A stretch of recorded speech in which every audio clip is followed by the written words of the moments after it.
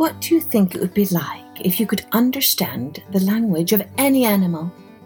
If you woke up tomorrow morning and could understand what the birds outside were saying to each other, or what your dog or cat was saying, or the cows in the field or the sheep on the mountainside.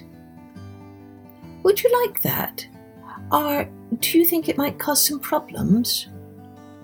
Hello everyone, I'm Kathleen Pelly. Welcome to Journey with Story. Today's episode is an old fairy tale from the Brothers Grimm, all about a young lad who can do just that. He can understand what all the various animals around him are saying. Let's see if that turns out to be a good thing or a bad thing. Before we begin, thanks again for all of you who have been reviewing and rating our podcast, and to all of you who have been sending us your drawings inspired by our episodes. Remember, you can send your drawings to us on Instagram at Journey with Story or to our website at www.journeywithstory.com. Now, let's take a journey with The White Snake by the Brothers Grimm.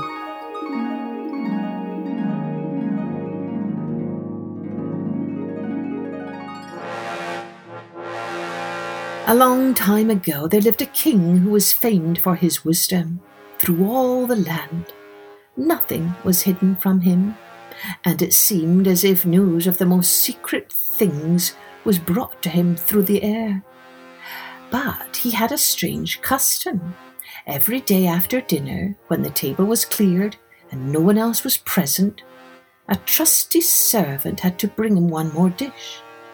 It was covered, however, and even the servant did not know what was in it. Neither did anyone know, for the king never took off the cover to eat of it until he was quite alone. This had gone on for a long time, when one day the servant who took away the dish was overcome with such curiosity that he could not help carrying the dish into his room. When he had carefully locked the door, he lifted up the cover and saw a white snake lying on the dish. But when he saw it, he could not deny himself the pleasure of tasting it. So he cut off a little bit and put it into his mouth.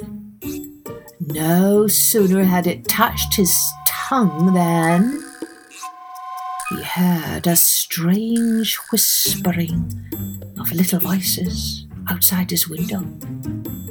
He went and listened, and then noticed that it was the sparrows who were chattering together and telling one another of all kinds of things which they had seen in the fields and the woods. Eating the snake had given him the power of understanding the language of animals. Now it so happened that on this very day the queen lost her most beautiful ring, and suspicion of having stolen it fell upon this trusty servant, who was allowed to go everywhere. The king ordered the man to be brought before him, and threatened with angry words that unless he could before the morrow point out the thief, he himself should be looked upon as guilty and executed. In vain the servant declared his innocence, and he was dismissed with no better answer. In his trouble and fear he went down into the courtyard and took thought of how to help himself out of his trouble. Now some ducks were sitting together quietly by a brook and taking their rest, and whilst they were making their feathers smooth with their bills, they were having a confidential conversation together. The servant stood by and listened. They were telling one another of all the places where they had been, waddling about all the morning, and what good food they had found, and one said in a pitiful tone, "Oh, something lies heavy on my stomach. As I was eating in haste, I swallowed a ring, which lay under the queen's window." The servant at once seized her by the neck, carried her to the kitchen, and said to the cook, "Here's a fine duck, pray kill her." "Yes," said the cook, and weighed her in his hand. She has spared no trouble to fatten herself, and has been waiting to be roasted long enough." So he cut off her head, and as she was being dressed for the spit, the queen's ring was found inside her. The servant could now easily prove his innocence, and the king, to make amends for the wrong, allowed him to ask a favour and promised him the best place in the court that he could wish for. The servant refused everything, and only asked for a horse and some money for travelling, as he had a mind to see the world and go about a little. When his request was granted, he set out on his way, and one day he came to a pond where he saw 3 fishes caught in the reeds and gasping for water. Now, though it is said that fishes are dumb, he heard them lamenting that they must perish so miserably, and as he had a kind heart, he got off his horse and put the 3 prisoners back into the water. They leapt with delight, put out their heads and cried to him, "We will remember you and repay you for saving us." He rode on, and after a while it seemed to him that he heard a voice in the sand at his feet. He listened and heard an ant-king complain, "Why cannot folks with their clumsy beasts keep off our bodies? That stupid horse with his heavy hooves has been treading down my people without mercy." So he turned onto a side path, and the ant-king cried out to him, "We will remember you. One good turn deserves another." The path led him into a wood, and there he saw 2 old ravens standing by their nest and throwing out their young ones. "Out with you, you idle good-for-nothing creatures!" cried they. "We cannot find food for you any longer. You are big enough and can provide for yourselves." But the poor young ravens lay upon the ground, flapping their wings and crying, "Oh, what helpless chicks we are! We must shift for ourselves, and yet we cannot fly. What can we do but lie here and starve?" So the good young fellow alighted and killed his horse with his sword and gave it to them for food. Then they came hopping up to it, satisfied their hunger, and cried, "We will remember you. One good turn deserves another." And now he had to use his own legs, and when he had walked a long way, he came to a large city. There was a great noise and crowd in the streets, and a man rode up on horseback crying aloud,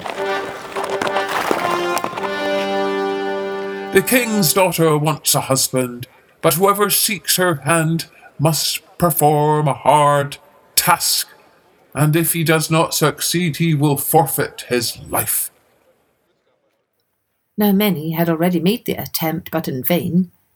Nevertheless, when the youth saw the king's daughter, he was so overcome by her great beauty that he forgot all danger, went before the king, and declared himself a suitor. So he was led out to the sea, and a gold ring was thrown into it before his eyes.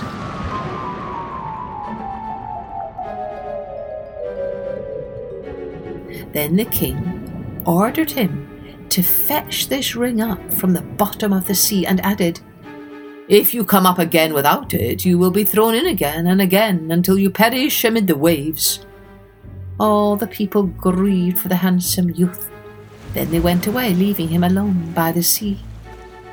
He stood on the shore and considered what he should do, when suddenly he saw 3 fishes come swimming towards him, and they were the very fishes whose lives he had saved. The one in the middle held a mussel in his mouth, which it laid on the shore at the youth's feet, and when he had taken it up and opened it, there lay the gold ring in the shell. Full of joy, he took it to the king and expected that he would grant him the promised reward. But when the proud princess perceived that he was not her equal in birth, she scorned him and required him first to perform another task.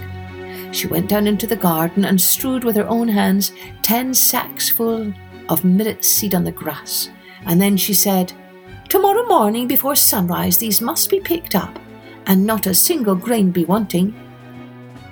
The youth sat down in the garden and considered how it might be possible to perform this task, but he could think of nothing, and there he sat sorrowfully awaiting the break of day, when he should be led to death.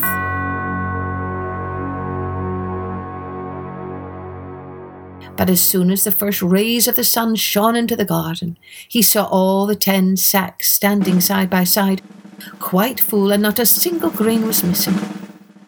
The Ant King had come in the night with thousands and thousands of ants, and the grateful creatures had by great industry picked up all the millet seed and gathered them into the sacks. Presently the king's daughter herself came down into the garden and was amazed to see that the young man had done the task she had given him. But she could not yet conquer her proud heart, and said, "Although he's performed both the tasks, he shall not be my husband until he had brought me an apple from the tree of life." The youth did not know where the tree of life stood, but he set out and would have gone on forever, as long as his legs would carry him, though he had no hope of finding it. After he had wandered through 3 kingdoms, he came one evening to a wood and lay down under a tree to sleep. But he heard a rustling in the branches, and a golden apple fell into his hand. At the same time, 3 ravens flew down to him, perched themselves upon his knee, and said, "We are the 3 young ravens whom you saved from starving when we had grown big and heard that you were seeking the golden apple. We flew over the sea to the end of the world where the tree of life stands, and have brought you the apple." The youth, full of joy, set out homewards and took the golden apple to the king's beautiful daughter, who had now no more excuses left to make.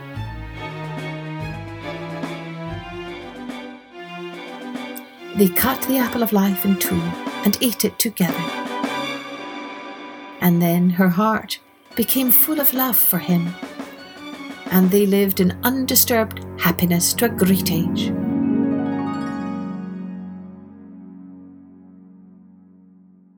Well, I am glad that the haughty princess had a change of heart at the end, aren't you? Otherwise you might think, what would be the point of marrying such a sullen girl? But it all worked out in the end, and of course our young hero's ability to understand the language of all those animals certainly helped him a lot. I'm wondering if this might be a good idea for you when you next write a story. To write another story about how someone ends up being able to understand what the other animals are saying, and so are able to accomplish great things. Don't forget to rate and review this podcast and share it with others, and do send us your drawings so we can share with others. Cheerio, then join me next time for Journey with Story.